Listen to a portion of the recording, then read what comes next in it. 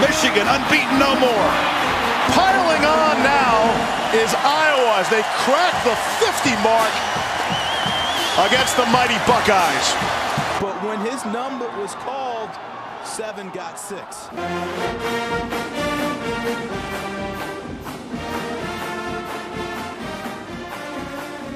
What's up, and welcome to Spoko Radio, presented by Blackheart Gold Pants, SB Nation's community for the Iowa Hawkeyes. I'm your host, DC. With me, as always, it's Jerry Sherwin. Jer, how's it going?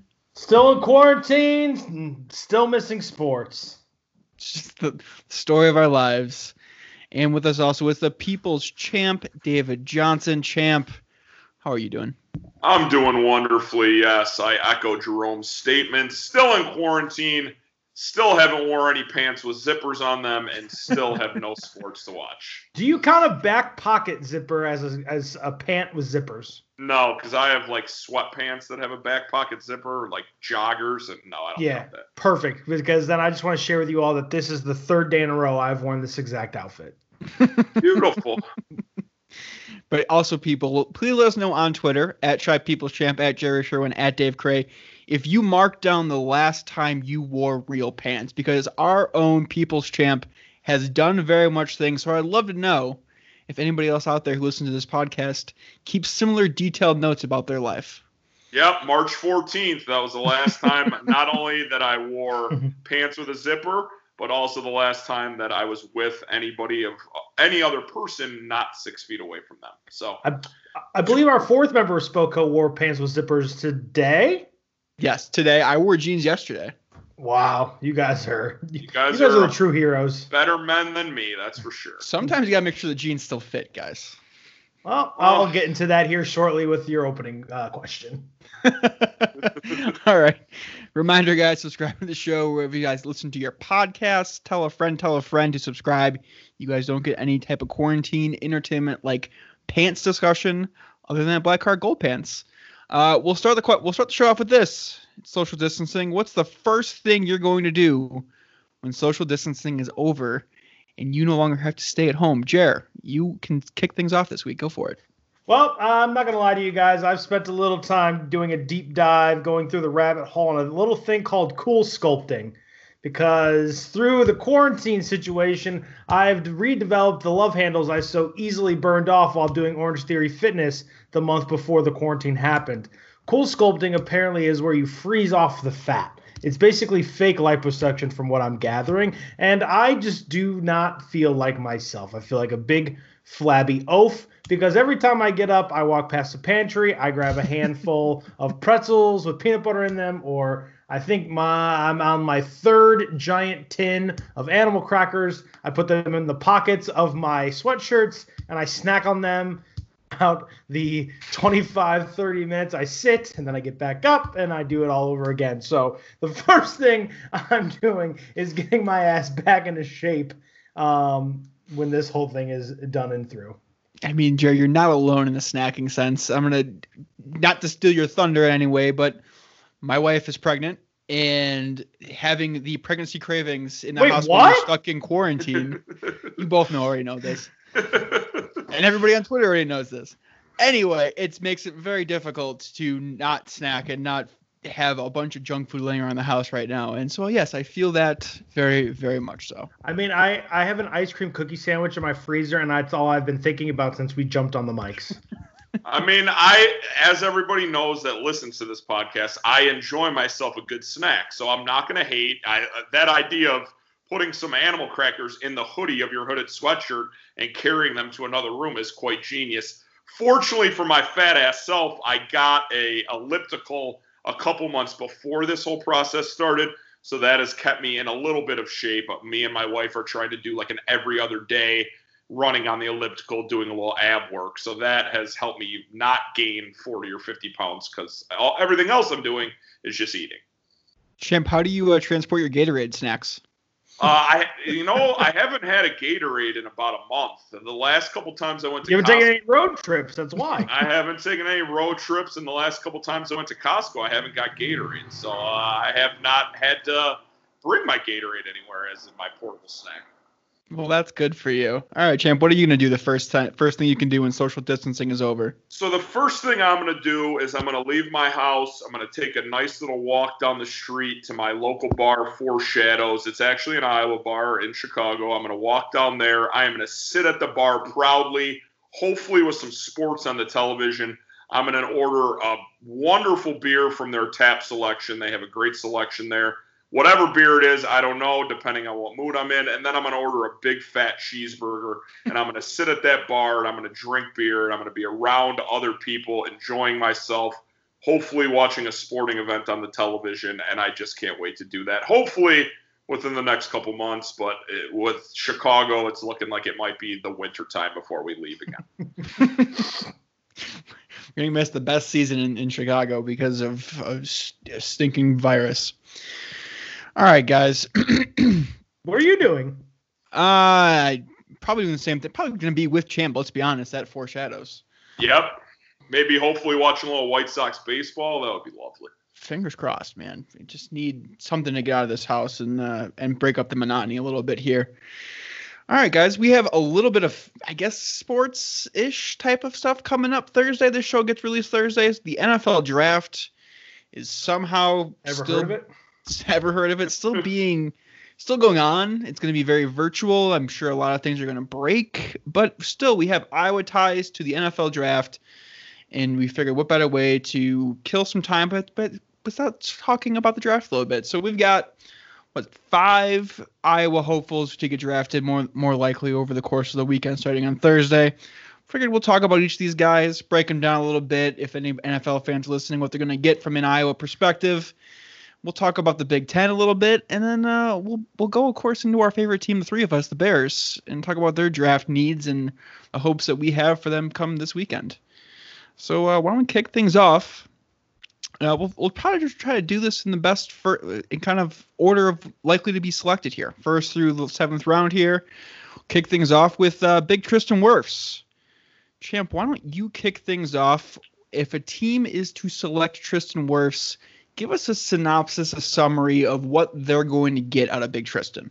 So they're going to get a guy that can play either left tackle or right tackle. He's shown that in college, that he can play either position when needed. I think he's going to be a great left tackle in the NFL.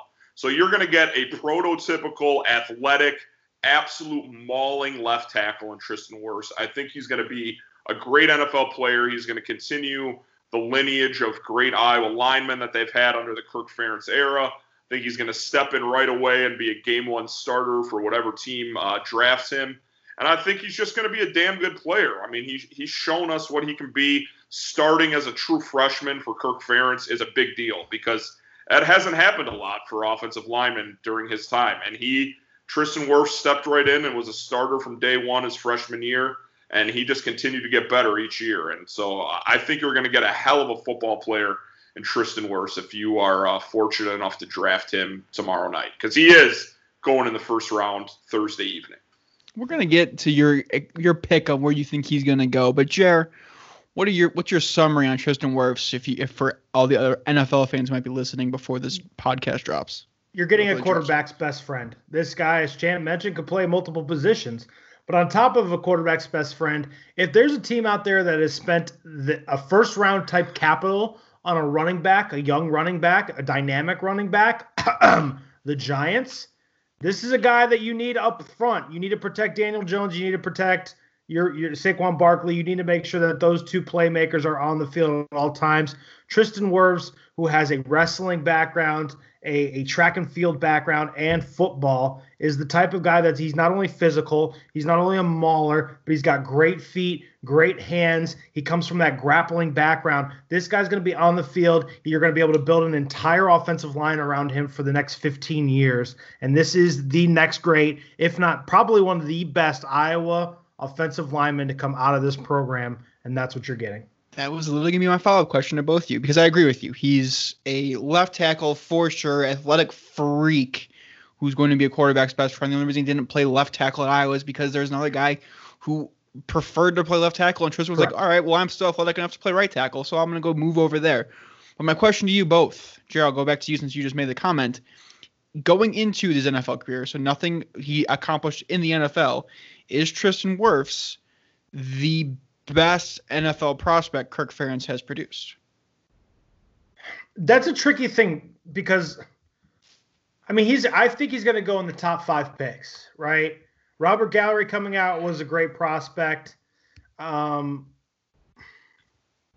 it's all said and done, I think he's definitely on the Mount Rushmore of offensive linemen. I would say he's going to fall as the second best lineman in the Kirk Ferentz era, behind our boy who just retired from the Ravens, Marshall Yanda.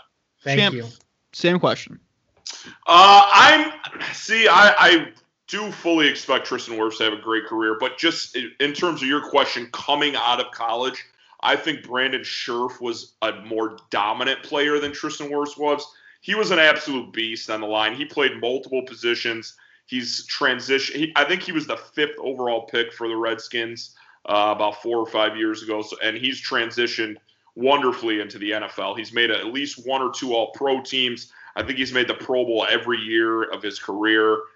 He just got franchised this year, so he's got a nice little contract. I mean, a nice little 1-year deal. He's hoping for a long-term deal. But I think, to answer your question, I think Brandon Scherff is probably Kirk Ferentz's most dominant and best lineman to date. Yeah, I think the conversation is those two guys in terms of being 5th overall champ. Yeah, that's what I said. 5th. Okay. Being freak athletes. I think those are the two guys that are in the top of the conversation in terms of most NFL ready. It's very strange that it happens across the board with all Kirk Ferentz linemen. They get automatically thrown as not having long enough arms, so they have to bump into guard. But I think for the most part, I think Tristan Wirfs is that guy. Here's a what-if question for you. Does he elevate his stock even more if Alaric Jackson never came to Iowa and he was playing left tackle his entire time in Iowa? Yes.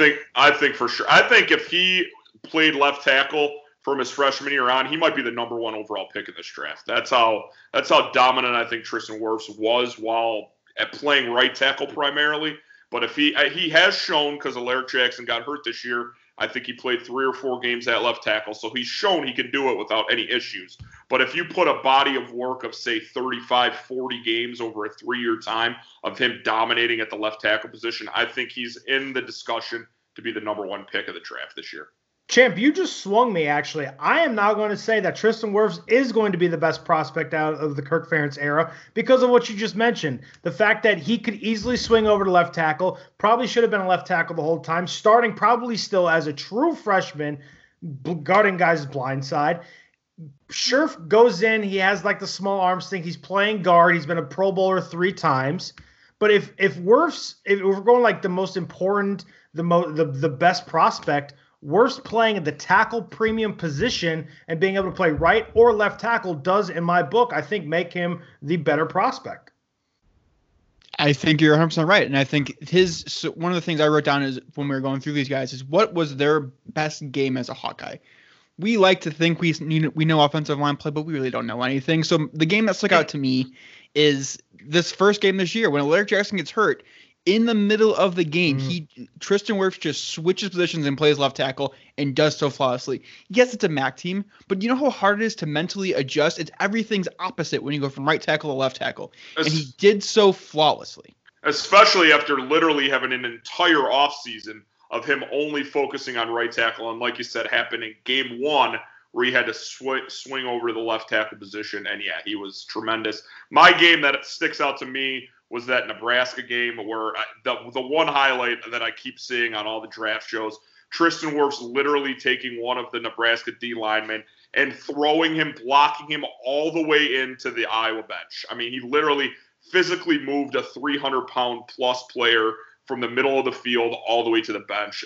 It just shows his dominance. He's going to be a great pro. I can't wait to see where he goes in the top 10 on Thursday night. Do you have an NFL comp for Tristan Wirfs? I will say we were just talking about his ability to play either tackle positions. The guy that first pops into my mind, who I wrote down when first did, Brian Bulaga.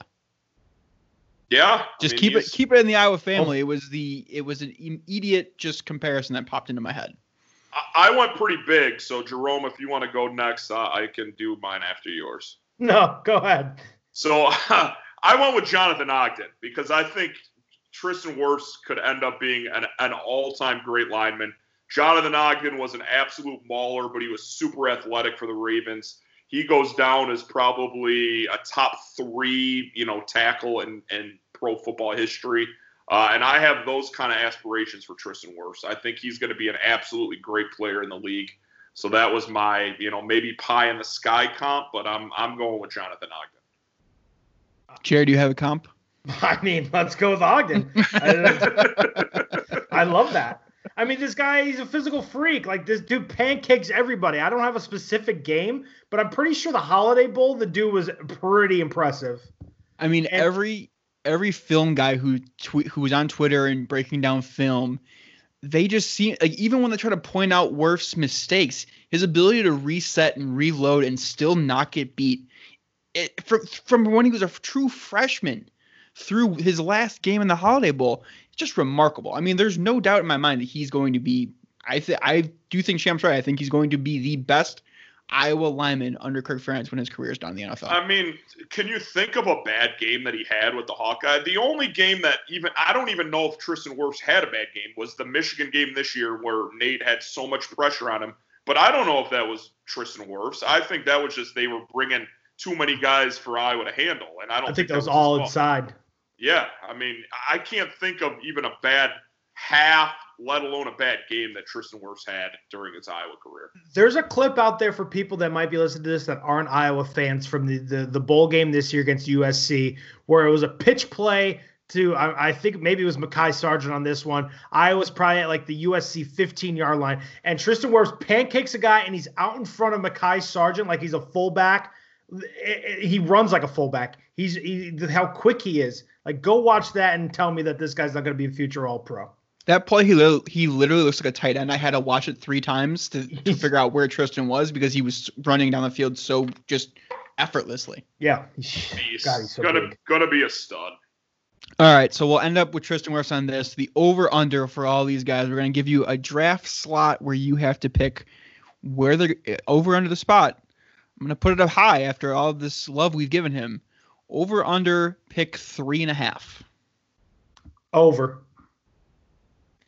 Yeah, I'd go over. I just think that, the top 2 are pretty much set in stone, and I think Detroit is going to do everything they can to try to trade out of that 3 spot for, a team that wants to go up and either get one of the other quarterbacks or Okudah, someone like that.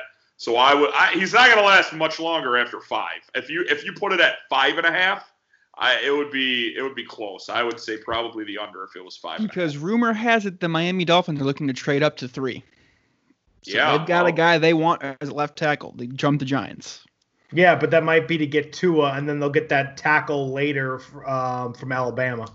Unless they think Tua's dropping. They could. Yeah, they could. I just think this is the Giants pick right here at 4. It makes the most sense. They need the most help on the line. They have too much on that offense. They need to bring in a guy like Tristan Wirfs. This line, 4.5, I'm going under, 3.5, I'm going over, 4 at the Giants, book it. I think DC is right. I think Miami trades up to 3. They get one of those quarterbacks, though. Then Cleveland, they don't have to give up the 5, though. Then Cleveland trades up to Miami's spot at 5, and they wind up with Tristan Wirfs because Cleveland needs a left tackle for Baker Mayfield. They need some protection. And I don't think he's not lasting the 10. So if Cleveland wants him, they're going to have to go up and get him. Oh, absolutely. I do think the tweet that I saw about the rumors swirling on trades was there's going to be a run in the top 10 on left tackles. So if you're trading up, it's to get a left tackle. It's not to get a quarterback. Yeah, I heard today there might be 4 left tackles going in the top 10. So, yeah, there's going to be some trading up, I think. You got the Louisville kid. You got the Bama kid. Who else is out there? I forget the other one. You got Tristan, and then you got, what's the other one? Andrew Thomas, Georgia. Thomas, yeah. He was risen in the last few days, for sure. Yep. All right, let's move on. We're going to A.J. Epinesa, the other likely hopeful first-round pick here for the Iowa Hawkeyes. Jer, if you were telling some NFL fan what they were getting in A.J. Epinesa if their team drafted him, how would you summarize it? Well, you're sure as shit not getting a speed rusher, but you're getting a physical one. And the fact that he knows how to use his hands, he's got that Samoan blood in him. I always love a good Samoan pass rusher. His dad knows he's played in the league. He's Iowa blood through and through. This guy is a leader. He's going to get to the quarterback. Yes, he might have a 5 second 40-yard dash number that's been following him along for basically since the combines happened. But A.J. Epinesa knows how to get to the quarterback. That's what he's been doing and what he's been raised to do. You're getting a leader on the defensive front line. You're getting a guy that's going to get to the quarterback, and that's all he's going to eat, sleep, and breathe to do. I know that he's probably slipping right now because of some of the combine numbers, but I think that's a mistake. Anybody that jumps up to get him in the first round is getting more than a first-round talent. Champ, same question. What would you tell an NFL fan who their team just drafted A.J. Epinesa? I think you're going to get a solid pro. I don't know if A.J. Epinesa is going to be a star defensive end in the NFL, but I think with a later first-round pick, if you can get a guy like A.J. Epinesa who can be a guy that can be on your team for 5 to 7 years, be a solid pro, maybe he doesn't, stay with the same team his whole career because he might move around a little bit, but I think A.J. Epinesa is going to be a guy. My NFL comp to A.J. Epinesa is Adrian Claiborne. And I know he's another Hawkeye. Adrian Claiborne's been in the league for 9 years. He has 37 sacks in his career. He's been a solid player, 10 forced fumbles over his career. I think that's exactly what you're going to get out of A.J. Epinesa. He's going to work hard. He's going to bull rush guys at the end. He's going to create. And he's a guy not only that can play DN, but you can slide him inside on those like NASCAR packages that teams like to run now where they have 3 or 4 guys rushing the quarterback at the same time on third down. A.J. Epinesa is a guy you could put inside and not lose a beat when he's in there trying to get to the quarterback from the interior. I think he's going to be a solid pro. He's going to go late first round, and a team's going to be very happy when they draft A.J. I don't hate that comp. Jared, do you have a different comp for A.J. Epinesa? Not off the top of my head. You know who I came up with? Alex Brown, former Bears defensive end. Yeah, he was solid too. Solid defensive end. He always had a different guy. Normally had a different guy on the other end of him that took most of the double teams. But Alex still got his share of sacks. He still had a productive NFL career. It kind of I agree with both of you. He's going to be a just mainstay on a defensive line. He's not going to probably be a superstar. I think he has the strength to do so, but he's going to be in the right spot defensively. He's going to hold an edge, set the edge, and he's going to contribute in a great way defensively for some team for a handful of years. Do you have a what-if moment that might have – I can even start with mine – that might have boosted his draft stock? Yeah, do you have one, Jar? Go for it. What if he stayed one more year? Ooh, I was going to go the opposite way, but elaborate. How is that going to help him? I just think there's more tape on him then. He can improve on that 5 second 40 time. People think he's not a speed rusher. He doesn't have the feet, that he's not able to get around. Like, yes, he's physical and he's strong, but he's not like one of those guys that is going to be able to give you a quick swim move and get to the quarterback. It just seems like he needs another year of fine tuning and maybe needs to go in the microwave for one more of them to put better tape out. I know this, was it this year he got bottled up for quite a long time, especially the start of the season. That wasn't his fault. He was getting double and triple teamed. We talked about things like that. But it's just almost like that same Adrian Claiborne thing where he stayed a year too late. I almost feel like AJ is going a year too early. And if he wanted to be like a top 15 pick, I think that maybe him coming back and playing one more year for this Iowa defense with all eyes on him coming back, that would have been a really good thing for him. That's interesting because mine's the opposite way. Mine was, what if he started in 2018? What if he had 2 solid years of starting underneath his belt and put up the same numbers? Because one thing, when you go through reading all the draft capsules on him, everyone always points out he's only a one. Like, it doesn't matter as a defensive lineman. I personally don't think that. But it's always called out he was only a 1-year starter at Iowa. And for whatever reason, it's dumb. It's so dumb. But to me, if he was starting for 2 years, it shows his talent for that he's a highly regarded recruit who started multiple years, contributed for a 3rd year, and I think it would fit the narrative better that he's a good football player. Yeah, you're right on with mine, DC. Mine was being an every down defensive end for 2 seasons. So it's basically the same thing. if he started in 2018, he's going to have more tape. He's going to show what he can do because it blows into mind too, honestly. Oh yeah. I mean, yeah. Did we think AJ Epinesa looked tired this year when he was playing all the downs? Because I didn't. I mean, he still had a damn good motor. I think he played like 92% of downs for Iowa this year. So I mean, he didn't look like he'd lost a step.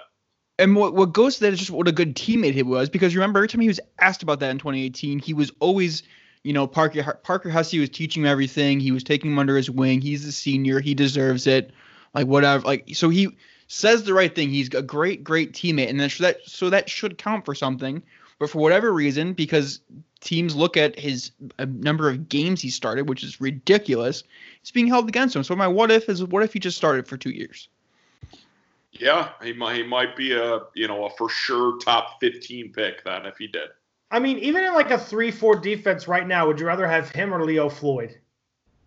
That's not even a question. Well, and Leo Floyd was a top 15 pick. He was a top 10 pick. Way to go, Pace. We're going to get to the Bears a little bit later. Let's not get too down on everything right now. Anything else you guys want to add on AJ Epinesa? In terms of apex game for me, I'll never forget that Minnesota game. He was an absolute physical force. He could not be blocked. He had 2.5 sacks, a forced fumble. I mean, he was just wreaking havoc that game. Minnesota could not block him. And they kept trying to block him one-on-one, which made no sense to me because he was absolutely manhandling that. Both tackles, he would switch sides. So that's a game I'll never forget from AJ. You took mine, so I'll take the other one. It was USC, where he legitimately just knocks out. They're one of the best quarterbacks in all of the Pac-12 elite football conference. So yeah, he had 2.5 sacks and a forced fumble in that game too, because I had that one as my backup in case one of you guys took the Minnesota game. I mean, mine isn't even either one of those games. It's 2018 versus Illinois when he had a block punt, he had a scoop and score. And he had another sack right in that stretch right there. I mean, he was a beast that game. I forgot that absolute bludgeoning of Illinois too. That was so fun. He had a consecutive plays of a blocked punt, a forced fumble, a sack, and a quarterback hurry. I mean, he was all over the place in that like seemingly one drive against Illinois. Beast. I'll miss AJ Epinesa a lot. I don't think he's getting the love he is going into this draft process, and I think whoever gets him is going to get a very good NFL player for a handful of years. All right, over-under pick. This might be a little low, but I'm going to go 18. Oh, over. Yeah, I think over. I think he's more the late 20s. I hope.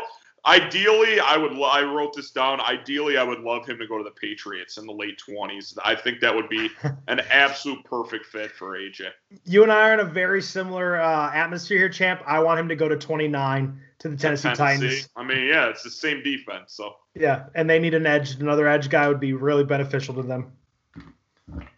Yeah, I think so too. All right, let's go next up. Actually, let's see where we are at time here. Let's take a quick break, and then we'll finish the rest of these guys up and talk about a little Big Ten and the Bears to wrap things up this week. We'll be right back. All right, we are back.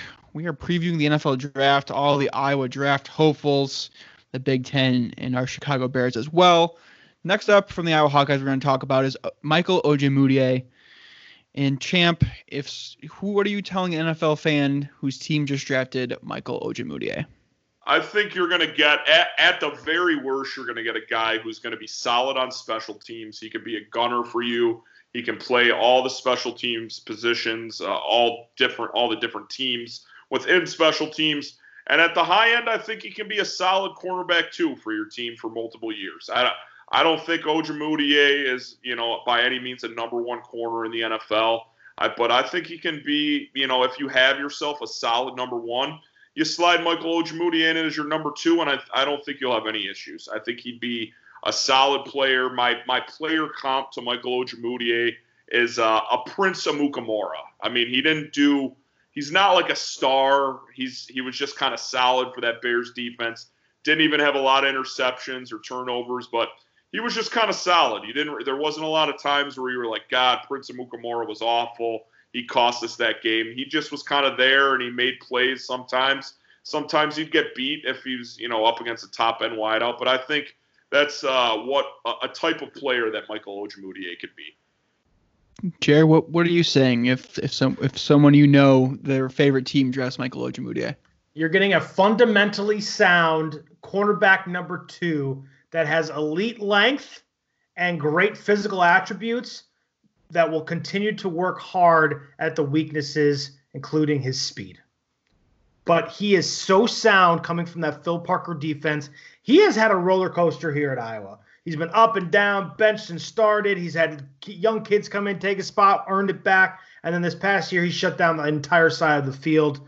I think this guy is going to probably get undervalued, and then they'll get into camp and realize that the way he's able to move his hips, the way he's physical at the line of scrimmage, the way he can work a boundary, they're all of a sudden going to start looking at him to kind of fill in that QB2. He's probably not going to get paid very well until his second contract, but I think you're getting a really solid corner at the end of the day.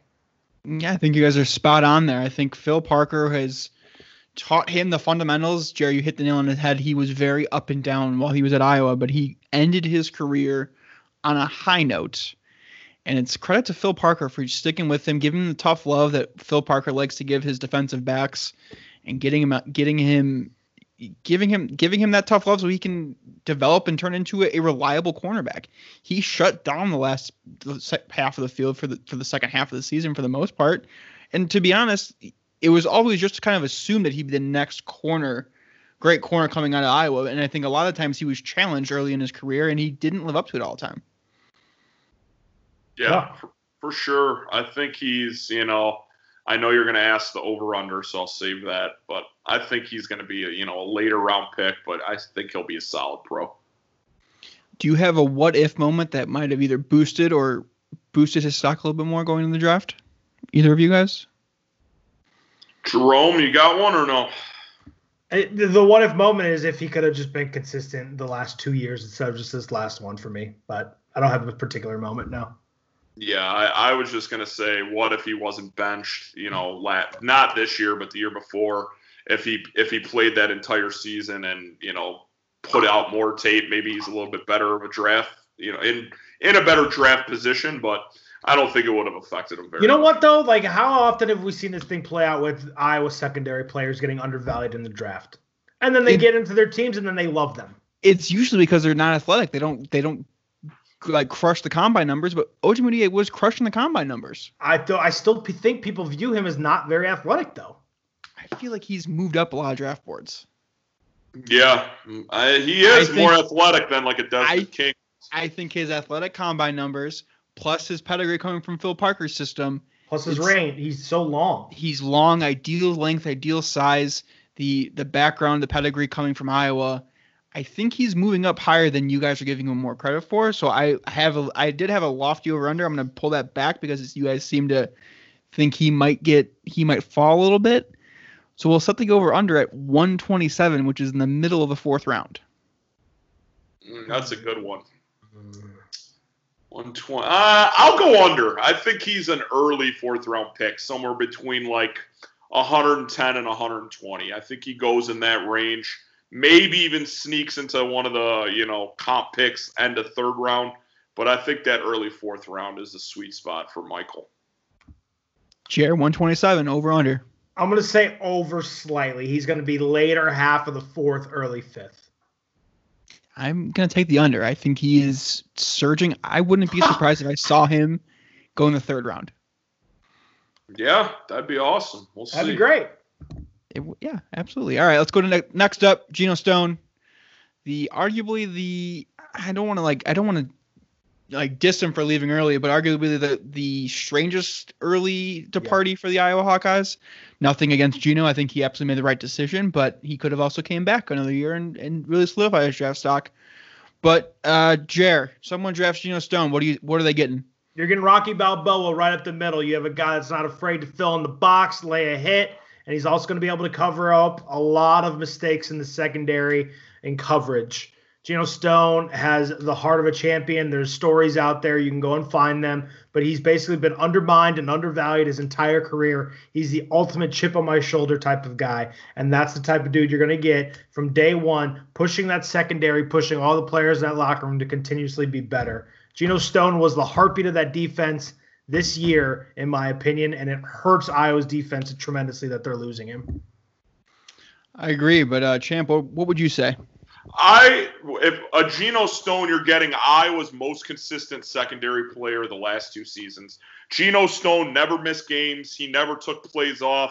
He was out there laying wood, creating turnovers in the secondary, filling the gap, like Jer said. Basically having another linebacker out there because he can, tackle with the best of them, run guys down, and lay wood. Just look at that Michigan game. He played absolutely phenomenal, kept Iowa in that game throughout, that defensive effort that he had. I mean, Geno Stone's going to be a solid pro. He's a guy who I would love to have on the Beloved. I know we're going to talk about the Bears later on in the show, but this is a guy. If there was, obviously, they're not going to get Tristan Wirfs or Epinesa, most likely. But Geno Stone would be, I would love to have Geno with one of the Bears' 5th-round picks. I think he's going to be a solid pro, and he's going to be a damn good strong safety. I agree with both you guys. He might be, and maybe it's because like you said, Champ, the Bears have a need for a guy like him.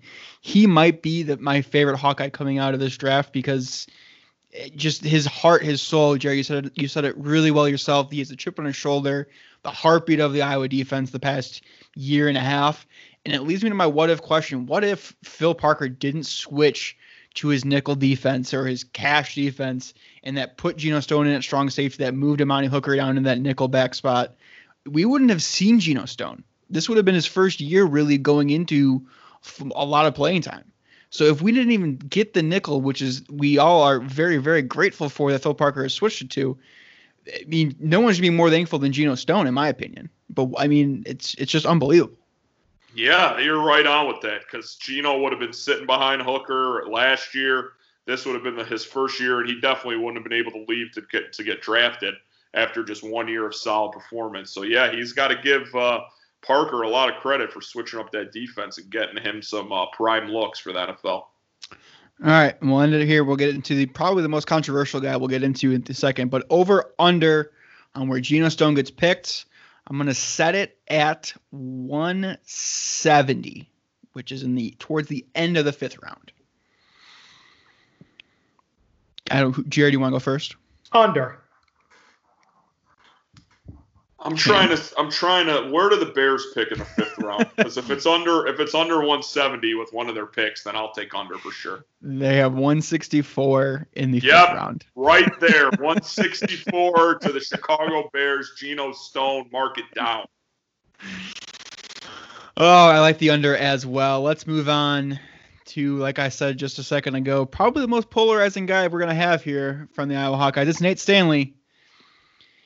If someone takes Nate Stanley, Champ, what are they getting? They're getting an inconsistent quarterback. It's plain and simple. I'm not high on Nate Stanley at all. I'm sorry. I know you two are all fucking jerked off and all excited because he's throwing great passes and shorts and T-shirts at the combine and blah, blah, blah.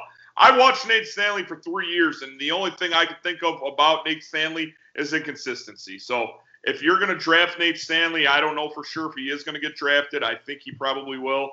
But you're getting a complete and total wild card. You can't count on Nate Stanley even being a solid backup in the NFL. At least I don't think so. I know you guys probably have a little bit higher of opinion than I do, but I watched him play for 3 years, and I didn't see much of anything to believe that he can be a starting quarterback in the NFL. Jared, the guy who had this podcast humming all football season long, if someone drafts Nate Stanley, what are they getting? You're getting a guy that's better than James Morgan of Florida International. You're getting a guy that's better than Jake Luton out of Oregon State.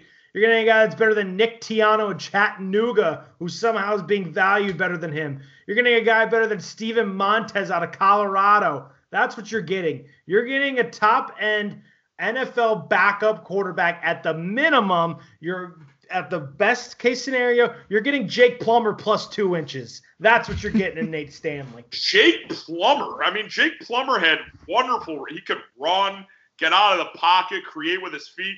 Nate Stanley can't do that. Yeah, he can.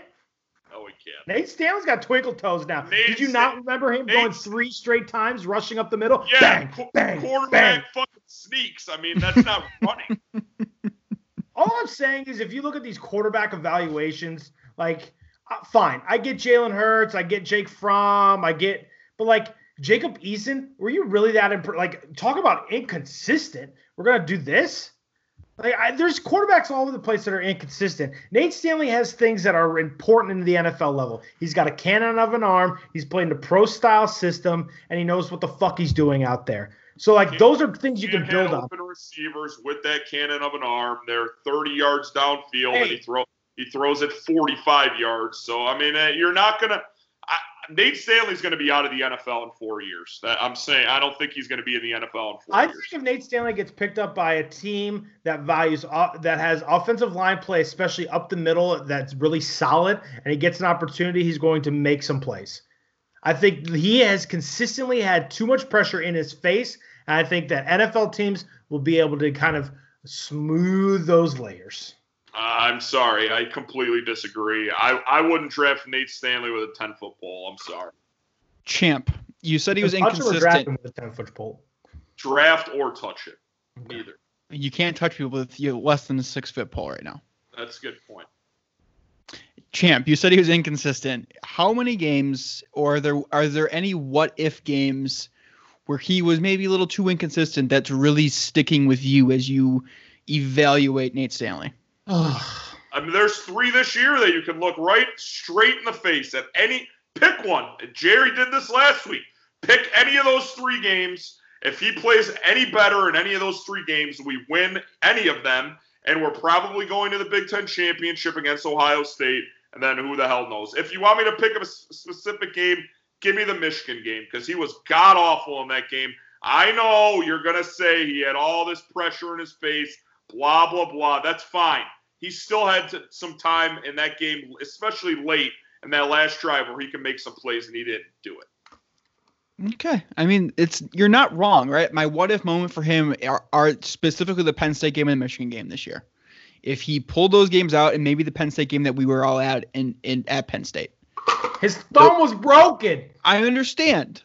But it's a what-if moment. It's not a criticism. It's just a what-if moment. I've never heard anyone make more excuses for a guy than Jerry has done with Nate Stanley. I am so excited for him not to be on Iowa anymore this year, just so I don't have to hear this bullshit anymore. You know what's going to happen, Champ? He's going to get drafted by the Bears. Oh, he's not. He's going to be in a competition for the starting quarterback. You're going to have Jerry and me making quote-unquote excuses for him all training camp and all preseason long, and then he's going to beat out Nick Foles for the starting job, and we're going to have Nate Stanley in your life for another 5 years. I just threw up in my mouth. I am absolutely praying that Nate Stanley does not get drafted by the Chicago Bears. You know what team I hope drafts him? The Green Bay Packers. That would be perfect. Go to Green Bay, suck for them. I can hate you anyway because you're now on the Packers. Please, if anyone wants to draft Nate, let it be the Packers or the Vikings or the Lions, one of those 3 teams. I feel like Jared's got something on his mind, but he won't say it. No, we're good. He's angry. That's fine. You know what? You've taken the hate too far. You have taken the hate very far, because you know what else I can see happening is Bill Belichick taking him and coming in and playing in the Patriots system and succeeding, coming in late like another quarterback who just left that team who was a 6th-round draft pick, and coming in and having all the success in the world because he's in a system that understands how to play to his strengths. Do you know what my ceiling is for Nate Stanley in terms of NFL quarterbacks? Better than Ryan Mallett, so he's got a spot? Chase Daniel. That's my absolute ceiling of Nate Stanley. He will never be anything more than a career backup. Listen, Chase Daniel's done pretty well for himself. He's made a lot of money in the NFL. If Nate Stanley can somehow con teams into paying him that amount of money, like Chase now he's conning people. I'm saying Chase Daniel has conned people into giving him that kind of money. If Nate can produce like that and be a career NFL backup and make that kind of money, more power to him. All right, we'll end the Nate talk on this. Over under his draft selection, I'm going to set it at 215, which is the last pick of the 6th round. Of note, the Patriots have 2 compensatory picks right before that, 213 and 214. Jared, what are you taking the over? Under. Champ? Pound the over. I'm saying undrafted free agent for Nate Stanley. All right, I'm taking the under. I think he's going to end up somewhere in the 6th round. I think people are going to believe in the arm, the size, Want to do a slap bet, champ? Nate gets drafted. I get to slap you right in the face, and everybody gets to see it. No, I 7th round to me is pretty much the same as an undrafted free agent.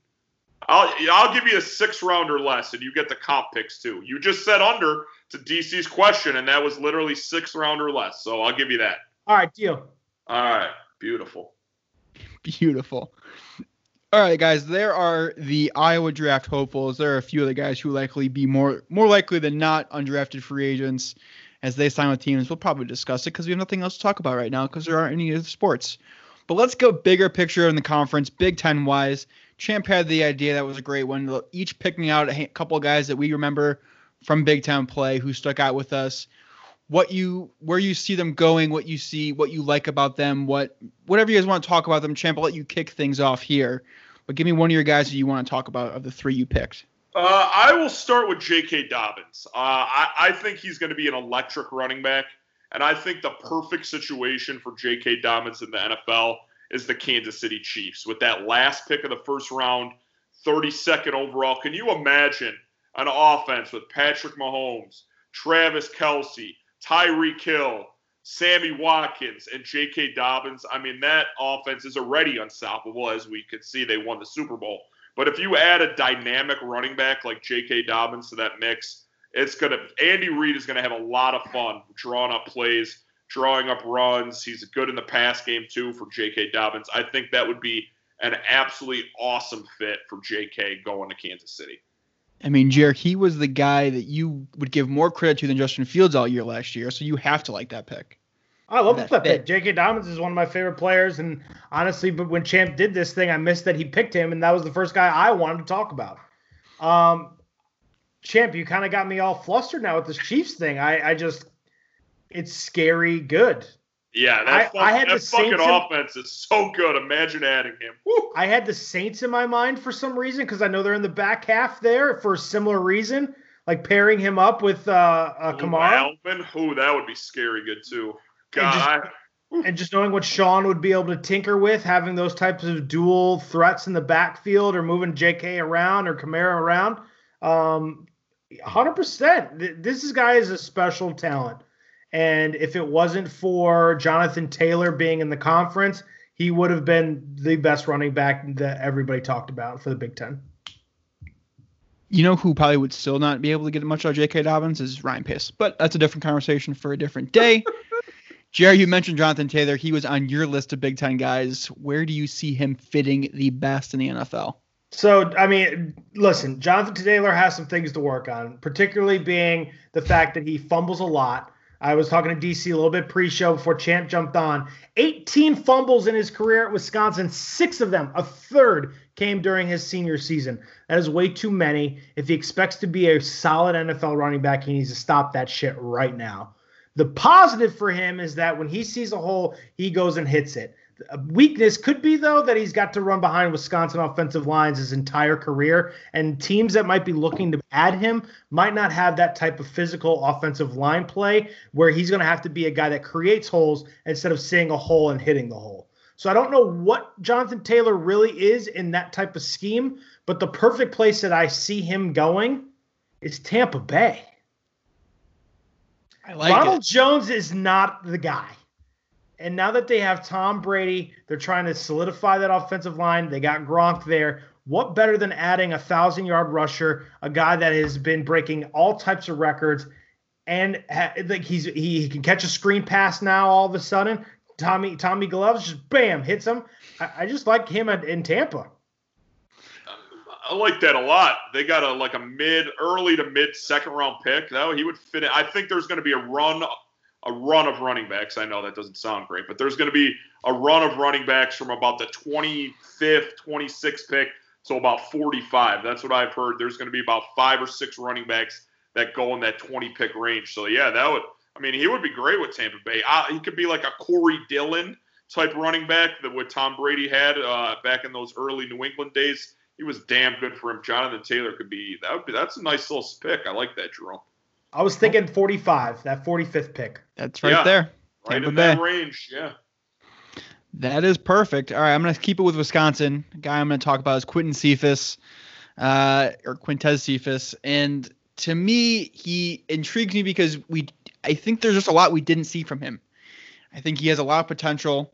I really want to see him go to a place where he can have that potential maximized, but not have all the spotlight. And so the place I picked for him is the Atlanta Falcons. I think he doesn't have to be the wide receiver number one. He can come in there, earn some snaps, earn some catches, and really flash eventually as time goes on. That'd be a nice little trio with him, Julio, and Mr. Ridley out there. That's a nice little spot for him. And yeah, I kind of figure that second round spot, second, third round, it kind of feels like a good spot for him to go. Atlanta's looking for another receiver to add to that trio, to that duo. It seems like a good spot for him. Yeah. All right, Champ, who are you going with next? My next guy is Yetur Gross-Matos from Penn State. I think the perfect fit for him is going to be the 28th pick to the Baltimore Ravens.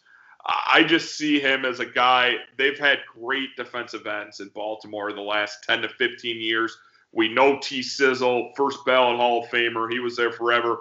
People forget about guys like Elvis Dumervil, who had that speed rush at the other end of T. Sizzle for about 4 or 5 years with Baltimore. And that's what I see Yetur Gross-Matos as. A speed rush. They need a DN. They need to get some more quarterback pressure in Baltimore. And I think he would be the perfect addition to that Baltimore defense. I like it. I like that a lot. Adding any sort of defensive specialist like that to Baltimore, like, I'm all for. It's football porn.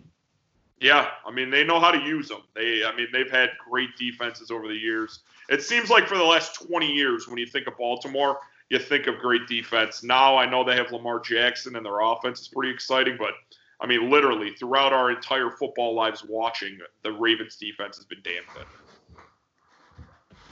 Yeah, I mean, another guy that I'm going to go next here because the guy who really sticks out for me is similar, like from a fit perspective, it's Zach Bond, and I think he fits really, really well with the New England Patriots. He's the undersized linebacker who comes in there, who all he did was be productive in college. He was more productive than, we talked about him earlier, than Leonard Floyd was in college. He's going to be a much better value pick for the Patriots than what the Bears got for Leonard Floyd. And he's just going to come in and he's going to be a mainstay for the Patriots his entire career. He'll come in, he'll just continue to contribute. He'll be doing different things because he did different things at Wisconsin. He was moved from defensive line to a linebacker, and he started rushing the passer and was a great pass rusher. You can bump him in the inside linebacker spot. It just has Bill Belichick written all over it because no one likes undersized players more than Bill Belichick. And that pick makes so much sense in the world for me. He is, you know who Zach Bond is? Rob Ninkovich. He is literally Rob Ninkovich. I mean, yeah. He played for the Patriots. Kyle Van Noy. Exactly. Guys that can play linebacker, can rush the quarterback. I mean, that's a great call. That would be, they have a late first round pick. He would fit in nicely right there with the Pats. Absolutely. All right, Jared, who are you going with next? I'm going with my boy KJ Hamler. Ooh. So KJ, one of my favorite players in this draft. This guy is essentially, with the talent that he has, he's going to fit in on any team with a quarterback, particularly a quarterback that's going to be able to throw it up in the air. This guy is a speed demon. He can alternate his routes. He's just going to continuously, if your cornerback is not pressing him, he's going to burn him. It's just not a matter of how, but when. And it's watching him in any sort of avenue on the football field is spectacular. So for me, it was really trying to find the best possible place I can put him. Now, originally, I wanted to be selfish and put him on the Bears. But you said he's going to thrive wherever they have a quarterback, and the Bears. Correct. So I moved on, and then I started thinking about the Ravens. But then I was like, you know what? I always put every good player I like on the Ravens because they're like my second team right now. And Champ just rubbed off on me all these years of us having to watch Ravens football after we watch the Bears. It's like, you know what? I'm going to pass on that too. That's too simple. So now I have two teams that I'm debating, and I want to put it up to you guys who you would like to see KJ Hamler on. All right, you guys ready? Yeah. Ready. The first being the Philadelphia Eagles, who desperately need speed and nobody more than Wentz. Think about the first game of the season when Deshaun Jackson was healthy and fast. Bang! Wentz was hitting him left and right, down the field, over and over and over again. So that was my first team, just knowing what Dougie Peterson could be able to do with a guy of his talent. The other team is the Seattle Seahawks, and watching that perfect Russ Wilson, just that high pop-up ball floating right into Hamler's hands in the end zone as he speeds his way down there. I don't know what team I want, but I want either of them. Give me the Seattle Seahawks because Russell Wilson's deep ball is one of the most beautiful things in all of sports. Give me KJ Hamler, speed demon, opposite of Metcalf, who's a big physical beast of a wide receiver. That would be fun. And KJ Tyler Hamler, Lockett. And Tyler Lockett. I mean, who are you going to guard? You got to guard them all one-on-one, and Tyler Lockett and KJ Hamler can just straight run past defenses. That would be fun. KJ Hamler or Tyler Lockett can play the slot too. Woo! Put them on the Seahawks. That would be a hell of a lot of fun. I'll put him on the Eagles in this exercise, but I will say the one team I do not want him to end up on, because when you said a team that you made me have two thoughts when you said he's going to thrive at the team that has a quarterback. So I immediately said, well, I'm sad because that means he won't go to the Bears. And then I got really even more sad because I thought, what if he fucking ends up with Aaron Rodgers? Okay, let's not bring those negative thoughts into our mind. Hopefully he's long gone before the Packers pick in the second round. And I think he's going to be. The Packers in the second round picking 62. There's going to be a big run on wide receivers. He's not last in the 62. Yeah, no from chance. 45. I'm looking at a mock draft right now that has him in the third round. Oh, that's just dumb. That mock draft is wrong. Who did that mock draft? Let's berate them on this show. It is on Tankathon. Yeah, nice job, Tankathon. You tanked on that fucking mock draft if you think KJ Hamler's going to the third round. Although going to Dallas would be kind of fun. No, I have a Cowboy fan friend. He never shuts up. We don't need him going to Dallas. All right, Champ, who's your last person you got from the Big Ten? The last guy I had is another one of my favorites in this draft, and it's Brycen Hopkins, the tight end from Purdue. I think a perfect fit for Brycen Hopkins is the New England Patriots. They have 3 third-round picks this year in the draft. I think that's where Hopkins is going to fall, somewhere in that third round. And I think he would be a prototypical tight end in that offense with Josh McDaniels. They love featuring uber-athletic tight ends. Just look at their past history with guys like Gronk and Aaron Hernandez, R.I.P. And you got to have, Really? No. I mean, yeah. He's a murderer. He is. That's a good point. That's you won't give up. You won't forgive Kobe for his transgression. I'm not but you said forgiving. R.I.P. to Aaron Hernandez. Simmer. Brycen Hopkins with the Patriots. He would thrive in that offense, and I love the fit there. I don't hate it. Jer, any thoughts on Champ's spot, and then who do you want to go to next? I mean, it's real simple to do exactly what he just did. I mean, what player wouldn't thrive in that system? I mean, it's not like I put all 3 of my players with New England. I put up the tight end. They need a tight end. They haven't had one since Gronk, and now he fits in beautifully. Who's throwing to that tight end? Put him on somewhere fun. New England is fun. They're not fun anymore. Not without Brady, but I mean, maybe. What if they use their late first-round pick on Jordan Love, and Jordan Love is throwing to Brycen Hopkins? What if they use it on Nate Stanley? Nate Stanley's throwing to him. What, on the scout team? Because he's not going to be playing. All right, Jared. Who are you wrapping things up with here? So I kept in the Penn State family here. I've had an obsession with Cam Brown for a very long time. This guy's going to go very late in the draft. So just forgive me in and of itself. But this guy is probably an undersized will linebacker, but he's got speed. He's got great feet. He hits like a hammer. And the perfect place that fits this system, when I think of a small linebacker but a speedy linebacker, I think the Atlanta Falcons. And putting him on that team with just being able to be a rangy will linebacker in their 4-3 system, they have going back to the Super Bowl year to now, I think it just fits. It's kind of like the Seahawks where you can kind of have him as like a safety almost if he can kind of get better in coverage. And he's just all over the field. I want Cam Brown on the Atlanta Falcons. I mean, I can't say I watch enough Falcons games to know their defense and what he's going to do to it, but sure, I like the pick. There you go. Beautiful.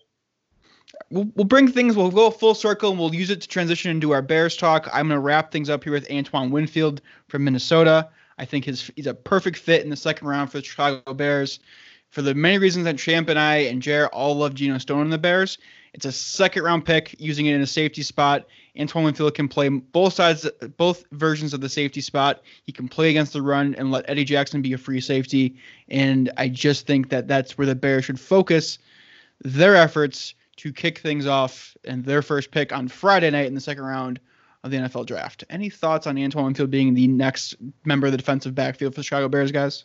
I have some notes at 43 for the beloved. I have two names written down. One of them is Antoine Winfield. So, I mean, we're on the same page there, DC. The other one is Grant Delpit from LSU. I think another strong safety that you could put in there. I think we all know with the loss of Clinton Dix, I don't know how much of a loss it was, but he has moved on, and I think they have a big hole at the strong safety position.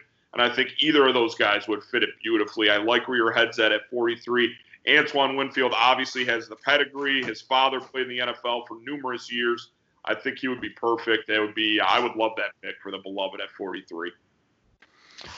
Jer, where are you going into? We'll just transition into this for the Bears. What's your mindset going into this draft Thursday night? The Bears have 0 picks Thursday. Their first picks will come on Friday. What are your thoughts of the Bears' needs with very little draft capital going into this weekend? To me, there's 2 picks in the second round. One of them needs to be used on either an offensive lineman or a cornerback, and then you need to use the other one to find yourself extra capital. That is what I would look to be doing. I feel like that's what Pace will probably be looking to do, knowing what he normally tries to do in these draft situations. He usually tries to move up. I know he tries to make deals, I guess is what I was trying to assume. But hey, if he wants to move up, sure, go ahead and move up and get KJ Hamler and just at least give me something to dream about one day. Nah, you're not going to have to move up to get KJ Hamler. That's who I have slotted at the 50 mark, baby. Either KJ Hamler or Michael Pittman Jr. Those are the 2 names I wrote down. I think a big need for this team, and obviously you heard me say offense, is speed at the wide receiver position. I know everybody wants to talk about offensive linemen and the secondary, but this team desperately needs some speed at wide receiver. KJ Hamler, like we've already discussed, is perfect for that. Another guy is, I'm going to fuck up pronouncing his name, and I apologize. It's Laviska Shenault from Colorado. Yeah. I think he is an absolute speed demon, and he's physical. He provides both of those things for you. I would love any of those guys. What about T. Higgins? T. Higgins, I also have written down as well. I mean, I want one of those guys with speed in the second round that can give me Brandon Ayuk from Arizona State.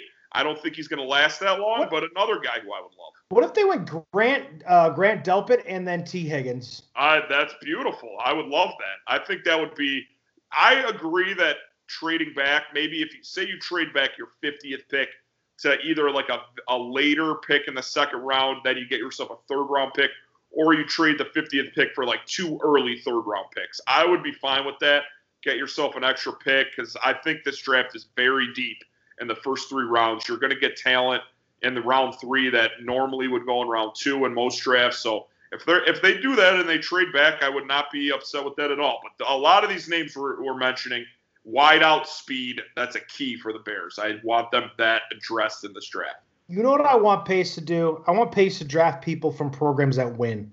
I'm tired of all this bullshit. You don't like Ashland College and North Carolina A&T? You're not fans of those schools? No, I'm just get guys that I've watched the entire year that have fucking won at the highest level. So go get Delpit, go get Wiggins, and Higgins, and let's be done with it. Yeah, I mean, those were 2 teams that were in the national championship, so that would be lovely. Or, even a guy, an Antoine Winfield. They had great success in Minnesota this year. You know who I don't want? The safety from the Salukis. Give me a break. You don't want, what's his name, Chin? Jeremy Chin. I just don't understand why this is getting so hyped. Who's watched this guy to even hype in this? I haven't, but I'm going to be the damper here because it's what I do with the Bears right now because I'm just so dismayed with Ryan Pace. But the only answer right now, Champ, I know you say they need speed, but this offense needs to protect whoever's going to be the quarterback better, and they need to be able to block and make running lanes for David Montgomery, who they wasted more draft capital to trade up to go get, and they didn't use him effectively last year. The problem with this draft, though, it's very, very top-heavy in offensive tackles, like top 15. and then there's a pretty significant drop-off. Another guy who I would love, another Big Ten guy actually, if he fell to 43, would be Cesar Ruiz. I think he's going to be an absolute beast, whether you put him at center, whether he plays guard. Hell, this guy for the Bears, you put him at center, and you don't worry about all this white hair, Daniels bullshit. You put those two guys at your two guard positions, and you're set all of a sudden in the middle of your line with Ruiz, Daniels, and white hair. You can also get that Boysenberry guy, again, from LSU, who was in the fucking title game. Yes, I mean, there is guys. I mean, there's going to be guys. Hell, even I don't want to trade anymore. Even with a late-round pick, why not go get yourself a John Runyon? I mean, Runyon's kid. I know his name's not John. I keep forgetting his name. But Runyon's kid, I mean, he played at Michigan for 4 years, was a starter for 3 of those 4 years. I mean, the guy knows how to play. He's going to go, I'm reading 6th or 7th round. Use one of your picks to get him. To me, they need to get a big, nasty guy on the offensive line who's going to replace Kyle Long's intensity and nastiness and toughness and just set a new mindset for this offensive line, because there's just too many nice guys seemingly on this offensive line, and it's, I think, impacting what Matt Nagy wants to do offensively and what this running game can actually do, because no one's can create any holes here. Yeah. The other thing I'll throw out, just because I'm still not satisfied in this quarterback situation, what if they take Jalen Hurts in the second round? I'm kind of, so today this just happened for me. I haven't told either of you this, so I'm telling this to you live. With such little draft capital and what they just did to get Nick Foles, you just it's Pace hasn't done it yet. You can't do it now. Yeah, I know he's always going to take one, and he hasn't yet. So like you have a Super Bowl window still, whether it's Mitch or Foles starting. You have to supplement. We're going to have a bigger conversation right now, because do you guys still – I don't think the Super Bowl window is there. I don't think there's no speed on offense, as you guys have both said now. There's no blocking on the offensive line right now. You don't know who your quarterback's going to be. Champ, I know you're going to say Nick Foles, but they're going to give Mitch Trubisky every opportunity to actually lose that job. 17 points a game to get to the Super Bowl with this defense. Nick Foles can come in there and get the job done. You get yourself a speed wideout. Nick Foles can win you games. The Bears can win 11 games with what Nick happens Foles. when Nick Foles inevitably gets hurt? Then Mitch is going to have to step in for a couple games. The bum is actually going to have to go in there and do a little something. He's not going to be given every chance to start. Nick Foles is your starting quarterback. We can debate this the entire fucking offseason. It's going to be Nick Foles. He's going to start. The offensive line's going to need to improve no matter who's back there. Maybe you get yourself an offensive lineman in this draft, but you can't draft a quarterback. I don't care even if you trade back into the third round. You need to address 3 big needs on this team, and one of them is not quarterback right now. You got to go with Nick Foles. I don't think you can waste a draft. If you want to draft one in the 6th round, 5th round, that's fine. But one of these first couple picks cannot be a quarterback. I mean, if you look at what Nick Foles was able to do, which is the reason he's here, they were able to scheme. They were able, and this is assuming Nick Foles is going to win the job, which I do not believe, but I'm going to go with it here just because Champ's on my side for once, and this is nice. You're able to scheme a Nick Foles offense with players like Allen Robinson, Anthony Miller, like he did with the Eagles. They did not have speed guys. Jimmy Graham, big possession guy. Yep. They did not have speed guys on the Eagles team. It was a scheme thing. This was a Doug Peterson thing. This was our boy Alshon. This is a DeFilippo scheme thing. Oh. I do believe that there's talent enough on the offensive side with the right receivers and the tight ends now that you can do this with Nick Foles to score 17 points a game, which is all it would take for this defense to get you that far. All right, I'm going to play along with your game for a second and say Nick Foles eventually is your starting quarterback of the Chicago Bears. This offensive line, I'm going to go pound on this table again for offensive line help. Nick Foles is injury prone. I don't care how many times you don't want to believe it. He is injury prone. You need an offensive line. The reason they were able to scheme for him in Philadelphia was because they had an effective offensive line to keep him upright. The Bears do not have that. Another way they schemed for him in Philadelphia is they got the ball out of his hands quickly. Nick Foles is very good at getting the ball out quick, something Mitch Trubisky is not good at. Mitch Trubisky will hold on to the ball and try to run and create running lanes. Nick Foles isn't running past anybody. He's getting the ball out of his hands, quick, short, effective passes, Give me Cesar Ruiz, KJ Hamler. There's one guy, KJ Hamler, a rookie wide receiver, is not going to be the difference in his speed set to make this offense better on short intermediate throws. Okay, DC, devil's advocate to your devil's advocate. Juan Castillo was brought in to bring this offensive line some solidarity. Obviously, there was issues last year. There's really only one position that they have to find a fill-in for, and that's the right guard position. There is a whole left side of the line that I think is average to above average at a minimum. This isn't an end-all, be-all terrible disaster.